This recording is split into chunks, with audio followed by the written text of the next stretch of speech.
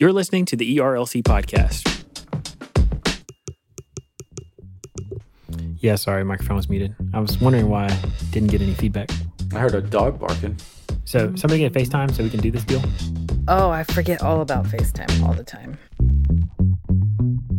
Hello, and welcome back to this week's episode of the ERLC podcast, where every week we're talking about our work here at the ERLC and what Christians need to know about the things going on in the world. I'm Josh Wester, and with me on the podcast today are my co-hosts, Lindsay Nicolay. Greetings, everybody. And Brent Leatherwood. Hello from a very blustery Illinois. Yeah, guys, Brent is away. He's not here in Nashville, which I'm finally back and glad to be back in Tennessee. Brent, you're somewhere in Illinois right now. Is that right? Yes, site of a derecho that struck. Yeah, that's a word I had never heard before this week. That's right. So we'll what get happened? into it. What was it?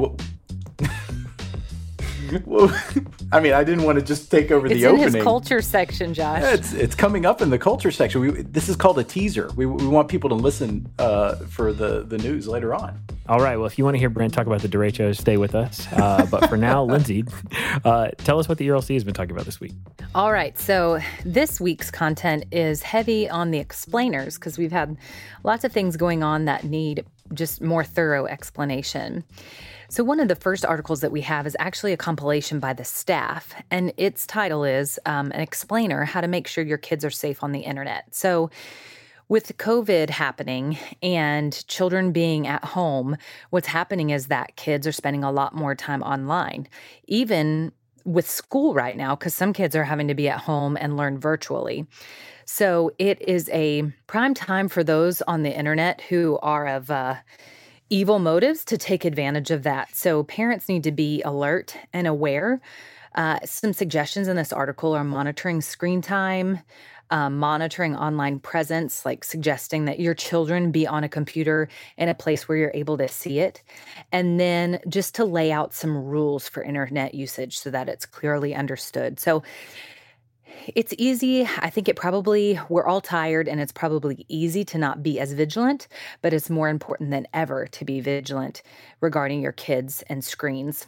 I thought this was a good piece. One of the things, though, that it does make me think of are those parents out there that have to continue to work and maybe are not able to be around their children all the time to monitor what they are doing online. And so this piece does give some good tips for how to kind of set the parameters. But gosh, I know this is just such a tough season for parents, particularly those parents that are in two working households. Yeah, Brent, I think that's exactly right. The thinking about children's use of the internet is one of those things that before I was a parent, I assumed that this was not difficult, that if parents were just, a little bit responsible, they would be able to, easily manage their time, their children's, not only in terms of like screen time, but also in terms of the things that they have access to. And the reality is that with the internet being such a central part of our lives, and now with even education happening via internet, there are so many opportunities for kids to find themselves in places where, as Lindsay said, like bad actors can take advantage of them. And so, or they could just find themselves accessing something they don't need to see. And so this is a helpful explainer, and this is something that Christian parents, especially in this season, need to pay attention to. And it's such a good point, Brent, that there are parents who are doing their best and are not able to be at home because they need to work. This is a hard season, and that may be where something like some kind of an internet software like Covenant Eyes or something like that comes into play. But again, we just want to get these practical guidelines in front of everyone so that we can continue the conversation and just make sure we're all aware. So next up, we have an article by Jason Thacker on our staff, our creative director. And he likes to watch stuff having to do with technology and the internet. And so there was an election that happened in a place called Belarus. And in case you don't know where that is, because I didn't until I looked it up, it's next to Poland. It's surrounded by Ukraine and Lithuania. And there's some real human rights violations happening here.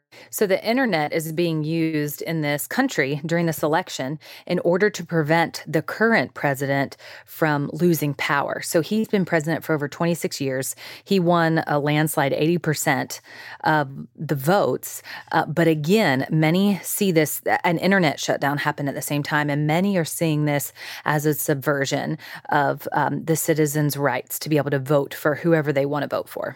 That's exactly what's happening here in this case. We are seeing basically an election that was anything but free and fair. It is almost certain that the results of this election were manipulated and that they used both the power of the internet as well as other forms of subversion to suppress the actual vote total, and so that the current president can retain power. And so this is one of those ways where technology is being utilized to literally prop up a dictator. And so Jason, takes a deep dive in this piece. And if you have questions or are curious about it, I would encourage you to check it out. The fact that it happened in Belarus matters to me specifically, just because in my hometown in Rocky Mount, North Carolina, there is a partnership that exists between a lot of Christians and people in Belarus that come every summer. They come and stay, particularly children who have different kinds of health conditions. It's better for them to be in the United States to receive different kinds of care and to be in a different kind of climate. And so I've met, over the years, many people from Belarus, and many people that I'm close with have taken mission trips over there. And so there's just a personal connection there. And this is something that I paid a lot of attention to. Yeah, that's fascinating, Josh. It's an interesting backstory to your community and the things and different ministries and stuff that are going on there. It's important because we're seeing how in the midst of the coronavirus, authoritarian leaders and regimes are using COVID to take advantage of their people and their power and to violate human rights further. And so we have a piece in the Weekly that came out today. It's also on our website about this and about some of the countries that are particularly guilty of doing this during the coronavirus pandemic. So, it makes me thankful to be in the United States, in America, though we have our problems, but to be in a democratic country. And it's important that we watch what's going on in the rest of the world, because as Jason says in this article, he says authoritarian leaders throughout the world are watching to see how we respond to the abuses of power, because they can't be left unchecked and undeterred. Okay, and finally, we have an article by Michael Natelli, who actually used to be an intern with us. And he's talking about an angle of the coronavirus that maybe many of us have missed. I know I did. But his article is about how churches can serve those facing eviction during the pandemic. So in the midst of the virus, when many are unable to work or have extra costs and just are not having the same amount of income come in, especially renters, they're not able to make their rent. And whereas homeowners a lot of times can get some leniency on those mortgage payments, renters and landlords, rightfully so, aren't able to do that because the landlords need the money to pay their bills. So he has just helpfully highlighted this problem and makes us aware of it, puts it in front of us.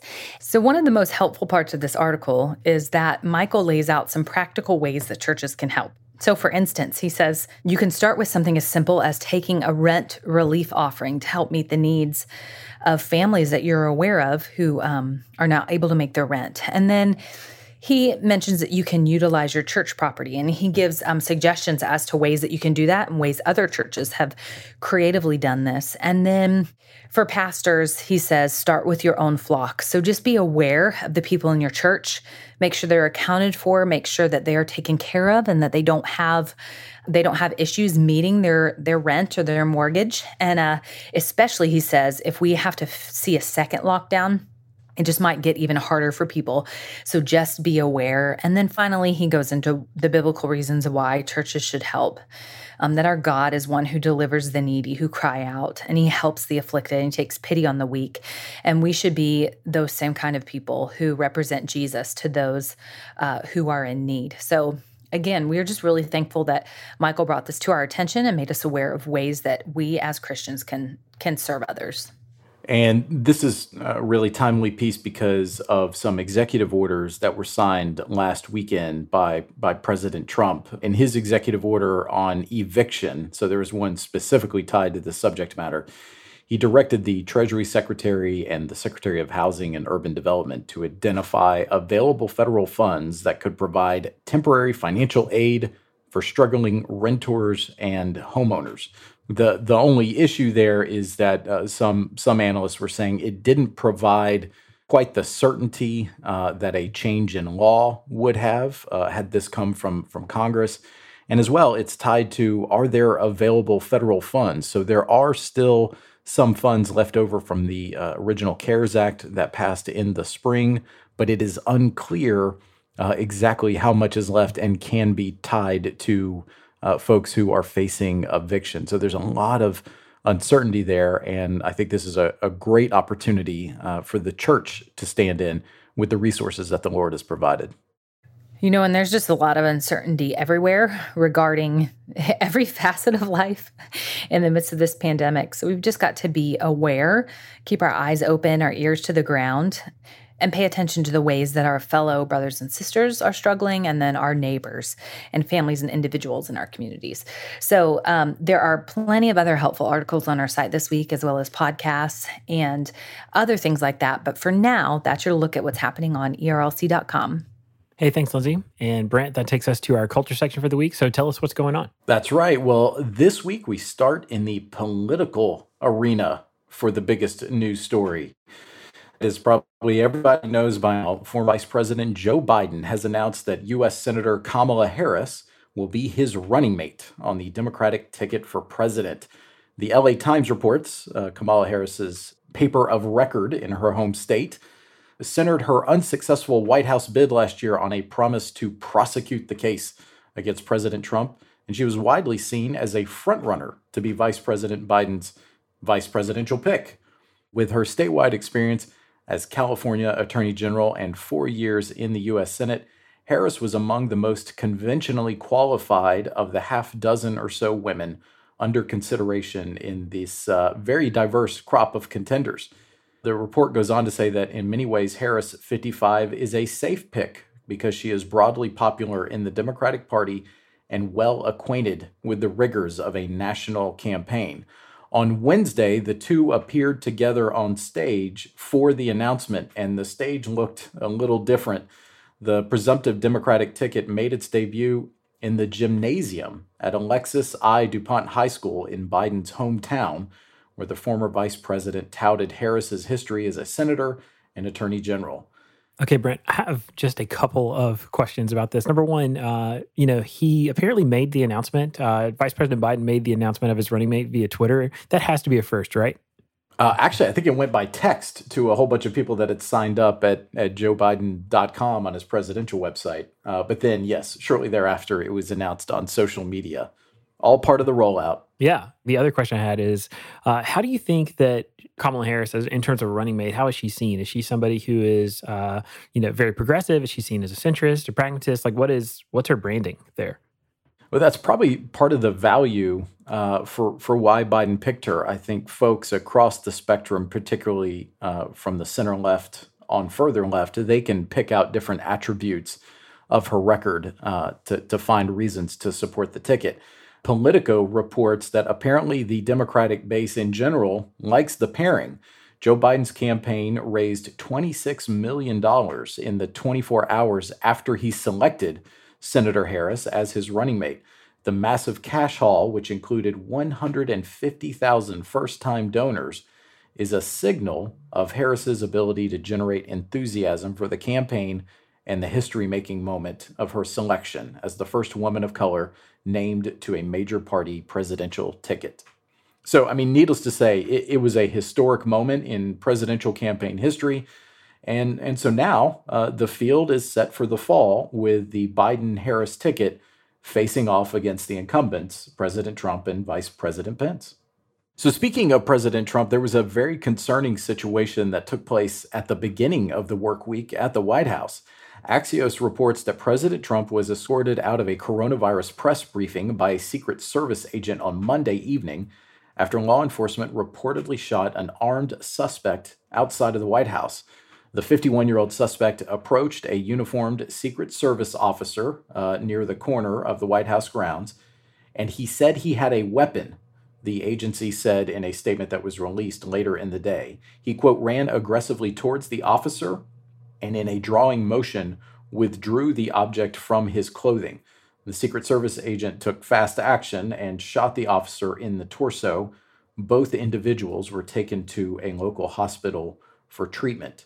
We should note the White House perimeter was never breached, and the incident is now under investigation. And it is just a reminder of when you occupy that office or you are a staff member for the individual that occupies that office, or you are a member of the press who reports on that office, there are definitely times where your life could be in jeopardy.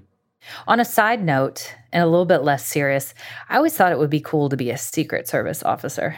I remember visiting DC and you'd see the black Suburbans drive up and then they come out of the car with their sunglasses and their earpieces on and looking all spiffy, and it just seemed pretty cool. That's interesting, Lindsay, that you wanted to be a Secret Service agent. Fun fact, do you know why the Secret Service was, established in the first place? What their initial assignment was? No. Tell us, Josh. Well, it has to do with where they are currently situated in the federal apparatus. That's right. Treasury Department. Their job was to stop counterfeiting. Interesting. I venture to say that me and many other listeners did not know that they are currently situated in the Treasury Department of the federal apparatus, Brent. Yeah, so that's right. I'm glad we did a real-time fact check here. It looks like the Secret Service was actually reorganized into the Department of Homeland Security. I remember some of those conversations from when I was up on Capitol Hill. But needless to say, what you were saying is correct. Originally, they were organized in the Treasury Department.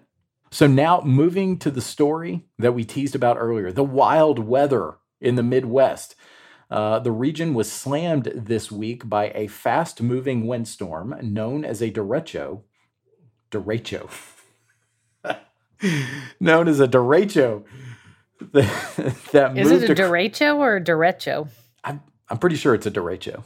You should make a joke about how we have to keep, learning how to say words for the podcast. We should. So anyways, well, this derecho, it moved across the region from South Dakota to Ohio.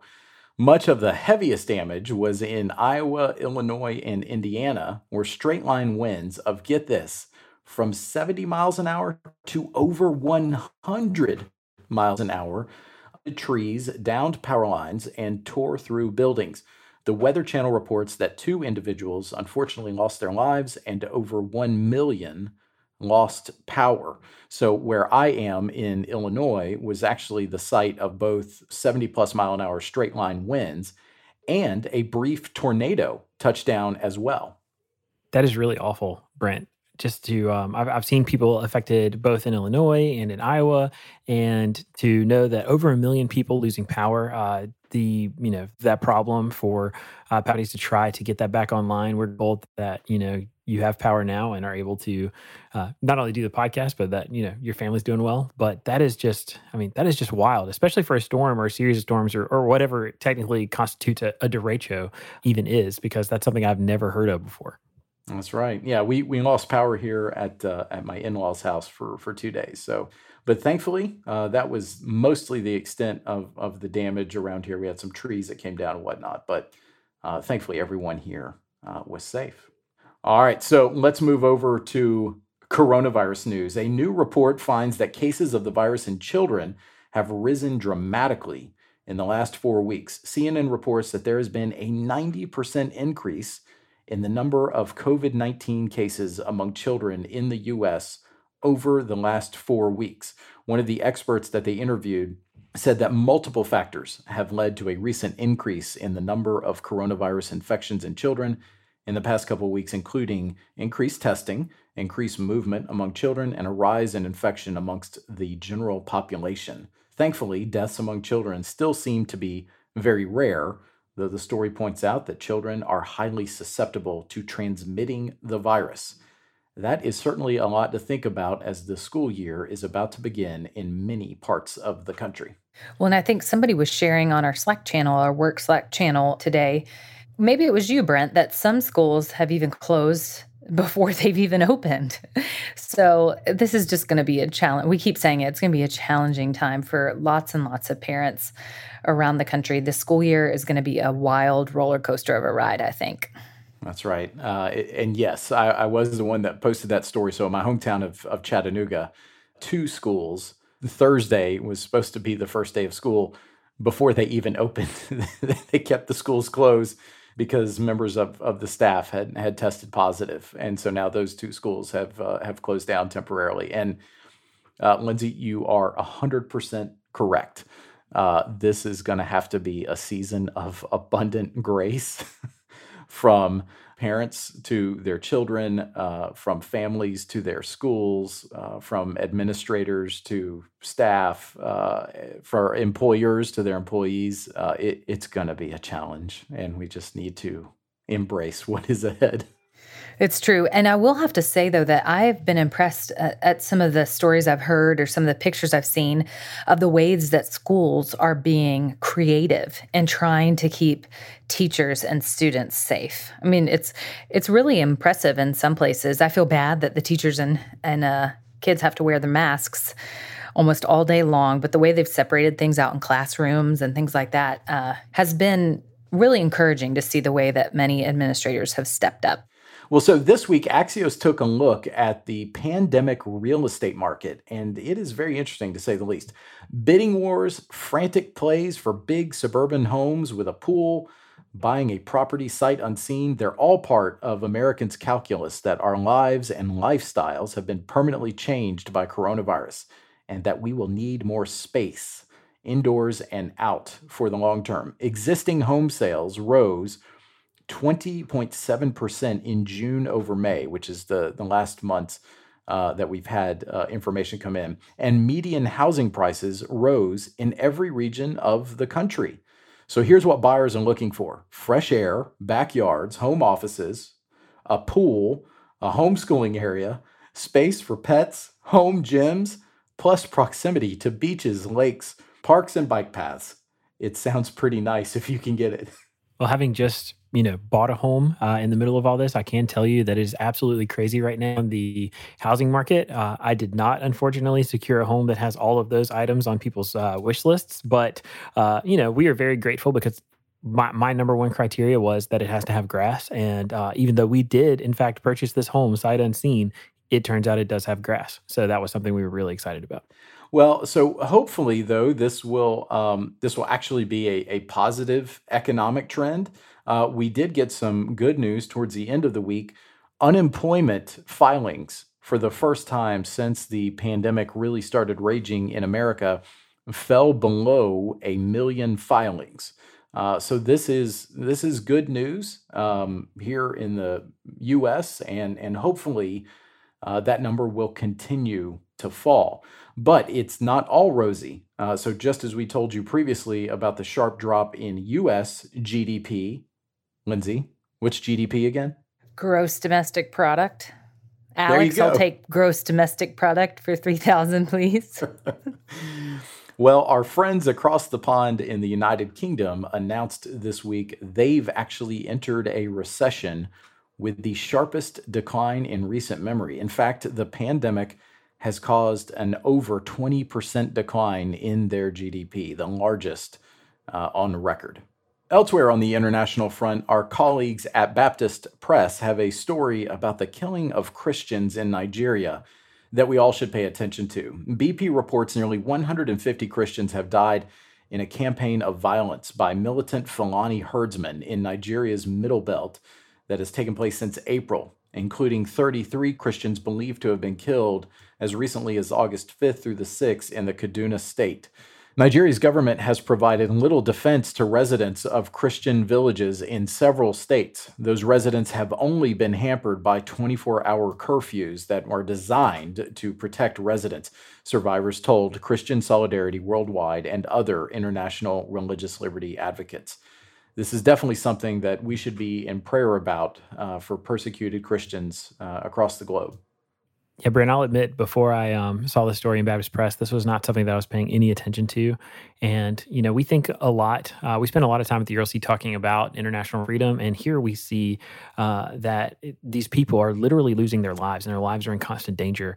And their government is, essentially doing very little to, if anything, to protect them and to offer them safety and refuge. And so, it's the kind of thing that I want to say, oh, of course you should pay attention to it. Of course they should pray for these people who are suffering. But, what kind of pressure could be brought? What things could be done in order to secure protection for these people? That's the question I'm really left with. Yeah, and it's the kind of story that there really are no words for. Just thinking about these believers being faithful in the midst of violence that they know that they're likely going to face is just convicting to me in the midst of my comfortable lifestyle as a believer here. Also, it reminds me that there are several resources out there to help us faithfully pray for persecuted Christians, which I have not done consistently. But for instance, that book, Operation World, I'm not sure if y'all have heard of it, gets updated every so often, but it takes you to different people groups and gives you a schedule where you can pray and learn about these people. Voice of the Martyrs, you can go to their site, but there are plenty of places that we can go. I definitely have no excuse for not standing in solidarity with brothers and sisters who are facing this kind of persecution. That's a good word from both of y'all. All right, so to wrap up this week, we'll finish on a slightly lighter note. We will end with sports, specifically college football, or what we have left of it. That's right, the dominoes started falling this week as what many analysts predicted has begun to play out. It started when the Mid-America Conference, or MAC, canceled its 2020 season. And there were immediate reports over on ESPN that the major conferences, known as the Power Five, were going to do the same. CNN reported towards the end of the week that, in fact, the Big Ten and the Pac-12 were the first to do so, but that the Big 12 would move forward with holding their season. The ACC and SEC, the other two Power Five leagues, have yet to declare how they plan to proceed amid the COVID-19 pandemic. Needless to say, there's probably a few more twists and turns to this, but it's 2020, so expect the unexpected, unless it's the worst, because then it's probably going to happen. Brent, that's really well said, especially that tagline there, because it is 2020 and awful things just continue to happen. Look, we need college football. Just revive our spirits and, give us some joy on our Saturdays. And so I'm really hopeful that at least a few of these conferences are able to play at least some games. I mean, it'd be great for them to have a full season and get to a championship and do the whole deal. But it would be really wonderful and some welcomed relief in the middle of the season just to have some college football to watch. I agree. We just need a little bit of an escape, some entertainment so we don't all continue to lose our minds. And I'd be okay if it was just the ACC and the SEC. Because powerhouses. And also, I would like to leave y'all with a little word: go Gators. Yeah, that's definitely going to need to be cut. I was going to say, for those who can't see, which is literally everyone who's listening, Brent's head almost exploded when he heard the go Gators. He's just triggered. Well, it's kind of like cicadas. It appears every couple weeks on the podcast. She just throws it in there. So. But anyways, well, Lindsay and Josh, that's your look at This Week in Culture.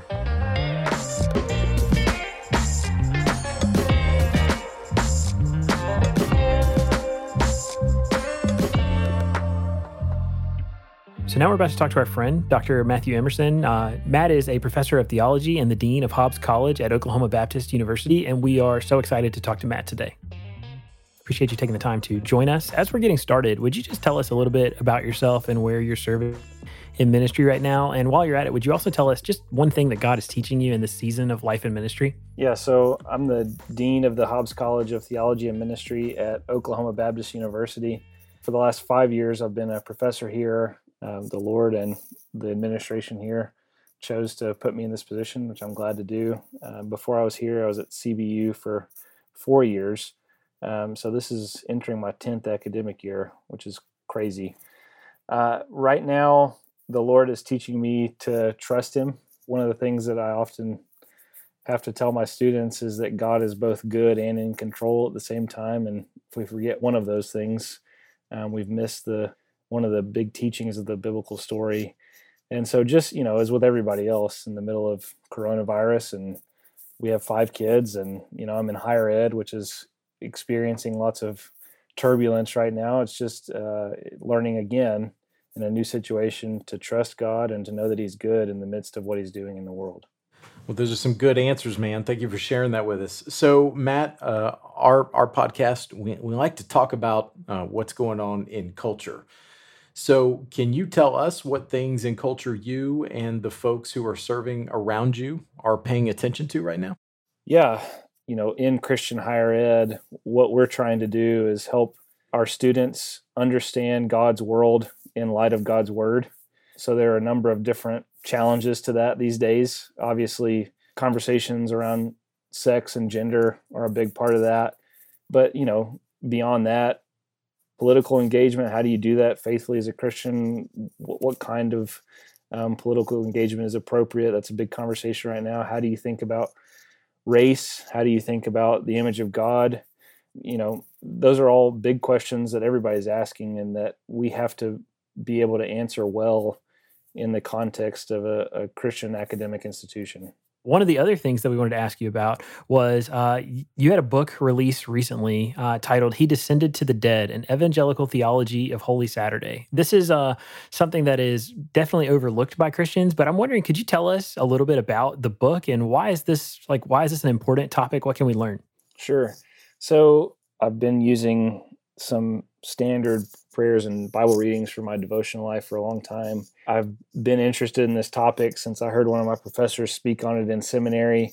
It got brought up in the context of some other things I was working on. So there's a number of different reasons why I became interested in it. But essentially, the biggest reason was, I started experiencing people around me who I care about, who I love, passing away, and began meditating more on what it means to experience death as a Christian, not just my own death, but thinking about the death of others as a Christian. What does that look like?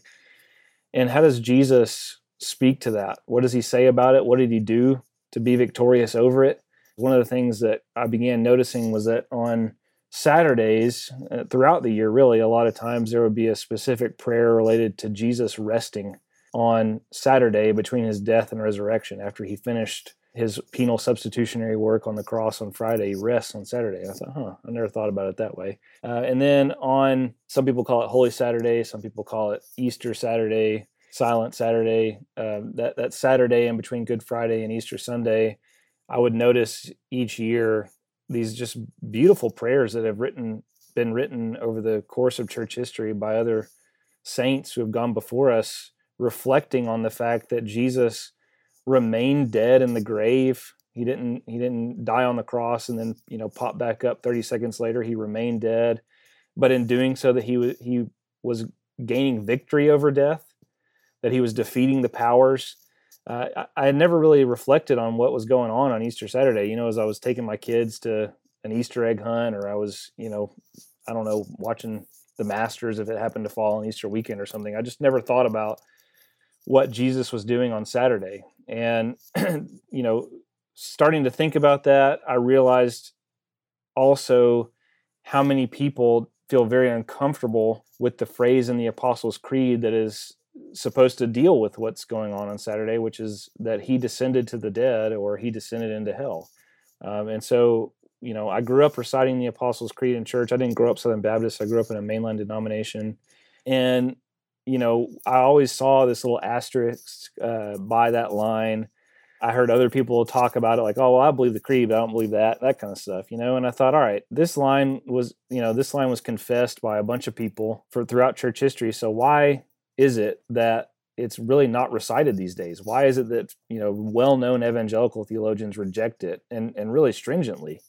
So I started researching it and just realized that I believe that it's in Scripture. I believe it's taught in Scripture, which is the most important reason. I believe that it's really foundational to a lot of things that the church has said about theology throughout church history. I think it has pastoral implications. I think that it helps us reflect on the fact that Jesus defeated death in the grave. It helps us reflect on the fact that Jesus is king over all things, not just in heaven and on earth, but also under the earth, that he's defeated his enemy and our final enemy, death.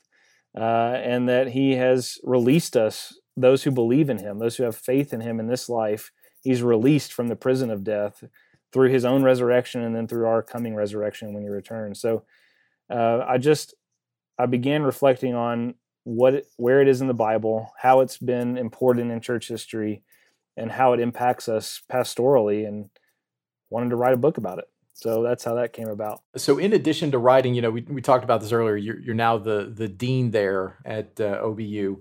In this weird season, particularly the one that we're about to embark on, we talked about this earlier in the podcast, this new school year that is beginning.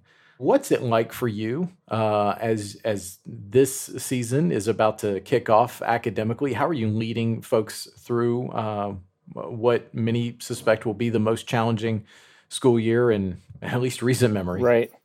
Yeah, just responding to situations, and especially the COVID situation, with that peaceful presence, hey, giving information that's needed for people to do their jobs, assuring them of policies and procedures that are in place if something happens, like a positive test comes back, doing the administrivia of moving classrooms so that everybody's social distance. I mean, those are the kinds of things that some of it is disposition, and some of it is just, kind of grunt work, like sitting down for 6.5 hours with the other deans, and we move every single class to a larger classroom so that we can all be socially distanced, talking to people about masks and assuaging concerns. And, these are the different kinds of ways, I think, both administratively and dispositionally, that leaders have to provide that kind of peaceful presence that's only possible if you trust God to be doing what he's doing in the world, even if you don't quite understand what's going on.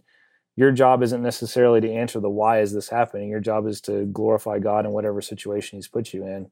I'm stealing that from a J.I. Packer quote that's been circulating recently.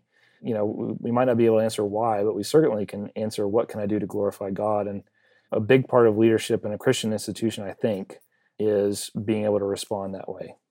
And so, staying with this theme of things in the Christian world, one of the cool projects that you guys have embarked on, you're one of the executive directors of the Center for Baptist Renewal. A lot of our listeners probably have no idea what that is or why that would be a thing that is necessary. So can you tell us just a little bit about what you do through the center and why this is something that's important?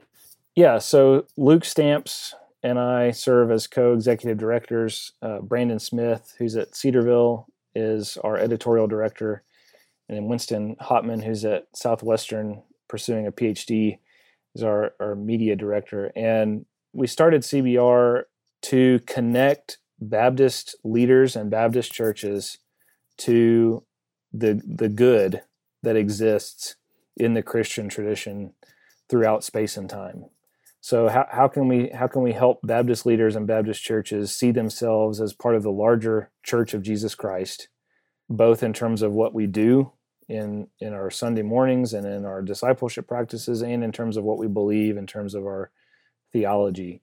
It's not a situation in which we want people to give up their Baptist distinctives. That's exactly the opposite of what we would say. We want people to know more about, especially our Baptist tradition, not just about the Christian tradition, but more specifically about the Baptist tradition. And we believe that as we dig deeper into the Christian tradition broadly and into our own Baptist tradition more specifically, that helps us grow into who God has called us to be today and in the future. So it's retrieval for the sake of renewal. That's a good word, man. Thank you so much for that, Matt. Absolutely. Yeah, Matt, we just want to say thanks so much for joining us today. We are, always encouraged by the work that you're doing and by the great stuff that's going on at OBU. Just grateful to God to see all of that. And so we'll be praying for you as this semester kicks off and you do all the things that are necessary in order to continue to serve students and provide instruction in the middle of this season. But man, we just want to say so much for joining us today. Well, thanks for having me. So now it's time for the lunchroom, where every week we tell you about the things that we've been talking about with one another. So Lindsay, you're up first this week. Tell us what's on your mind.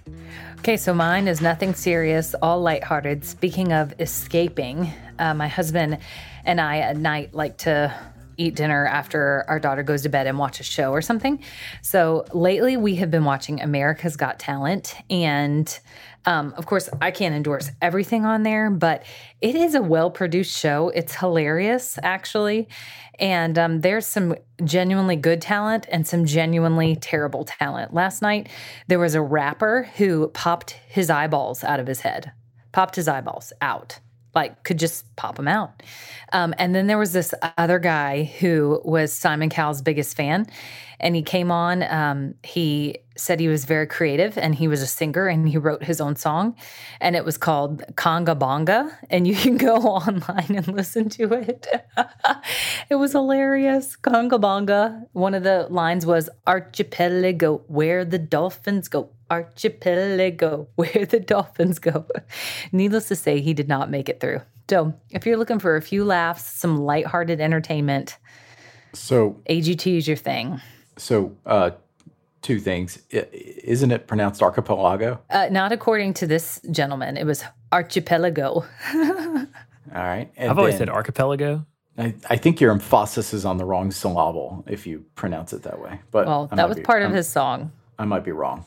And then just to clarify, so the thing you're bringing to the table is a reality show that Simon Cowell debuted in 2002? Yeah, but there are new seasons every year. It's going the distance, man. It is going the distance. There's a reason. Simon Cowell, he knows what he's doing. Speaking of Simon Cowell, apparently he broke his back riding a bike or something this week, which is totally insane. Trying out an electric bike in his backyard. What kind of fall was that? I have no idea, but it must have been pretty bad. So anyway, check it out if you're just looking for a little bit of entertainment in the midst of the pandemic. So for my lunchroom this week, two things to share with you. Number one, started a few months ago a new Bible reading plan, and I'm kind of moving back and forth between the Old Testament and the New Testament. And so I've read through Genesis and I've read through Exodus and the Old Testament, and now I'm starting Leviticus. Well, I've read Leviticus a number of times, and like many people, it's also been the place where my Bible reading has been derailed many times in my life. And so today, before I started, I decided to just pull up, we've talked about it before, but the Bible Project video on the book of Leviticus. And I watched that video, and in just a few minutes, I was able to gain perspective and even understand something of the outline and the emphasis of the book of Leviticus that I have never seen before. And it was just so helpful to know that, I talk to people all the time who use those videos as they're approaching different books or to talk about different themes or topics or passages, whatever, to just try to help Christians get a better understanding of what their Bibles are speaking or teaching them. And so as, I used that this morning, it was really, really helpful. So I just want to put that out there in front of people again to say that these videos really can help you get a solid grasp of or prepare you as you are doing your even daily Bible reading. The other thing I would say is just that the thing that's on my mind is, even though we're in the middle of unpacking boxes and surrounded by all this stuff, being in a new house and starting to establish new rhythms, there was something that was just excellent about the rhythm, kind of like, Lindsay, what you mentioned. Kathy and I sat down, my wife and I just sat down the other night after we put the kids to bed, and for the first time sat on our couch in a new home, watched television together, and ate Bluebell ice cream. And there's just something that seems so perfect about the opportunity to do that, so normal. And, I'm not a Texan. I'm not a guy who appreciates many things from Texas, but thank God for Bluebell ice cream. It really is maybe their best export. And it's just something I'm grateful for. Josh, I'm glad you're grateful for it. Ice cream is very good. Bluebell is overrated. I do have to say, I think we've said this before on the podcast. Well, we have said this before because Josh has literally highlighted Bluebell Cookie Two-Step as one of his lunchroom items that he's bringing to the table. This is our audience is going to think this is deja vu all over again. I'm just thinking, my prediction is that someone listening to this is going to go buy some and enjoy, and it will have all been worth it. It's true. It's true. Bluebell. They should become a sponsor of the RLC podcast. That would be amazing. Brent, you should work on that. If we could be eating it while you're talking about it, that would be great. Yeah. Well, and, that would certainly help our audio producer, Gary, with, what's it called? The lip smacks? Or the mouth pops or whatever? Chastising us for the mouth pops, the mouth noise. Yes. So maybe we should not do it on the air. All right. Well, the thing I'm bringing to the lunch table is something that I saw on Twitter. It was a post that went viral. And I don't think anybody knows the name of this teacher, but the Post said this. In Mexico, school was canceled because of the pandemic. This teacher, who is shown in the photograph, turned her pickup truck into a portable classroom. She drives 2 hours a day to teach children with autism who don't have books or access to the internet. So essentially what this lady has done is she set up a table and some seats and has all the material in the very back of in the bed of her pickup truck. And so I'm just thankful that somebody was able to pull out their phone and capture this and share it with the rest of us, because, here at the beginning of a new school year that is going to bring immense challenges, we often forget how committed teachers are to helping their students learn and wanting the best for them. And so I just thought that this was a heartwarming little scene that we got a window into, and I'm thankful that we saw it online this week. Yeah, she is a hero for sure. A woman who is making the best use of her time during the pandemic and serving others. That's amazing. It really has been great to see so many, not just teachers, but teachers especially, and others take this time and use it creatively. I don't know if you guys saw this, but our friend Sam Alberry a few weeks ago had some tweet, and I'm not going to get it exactly right, but he basically said, during the pandemic, I've had time to, and then he named this massive list of accomplishments, write 2 books, read through this, library of works, and then, accomplish all these other things. And then he said, I didn't do any of that, but I've had time. And I thought that was really funny. Anyway, to see people really, not waste this time, but absolutely use it and use it not only to do great things, but for the benefit of other people is really cool. And so, Brent, I'm glad you highlighted that. Well, just as a reminder, you can find links to all the things we talked about today in the show notes. And if you like the podcast, please consider helping us spread the word by sharing the episode on social media or going into your podcast app and leaving us a rating or review. But for Brent and Lindsay and myself, we want to say thanks for listening, and we'll be back next week with more content.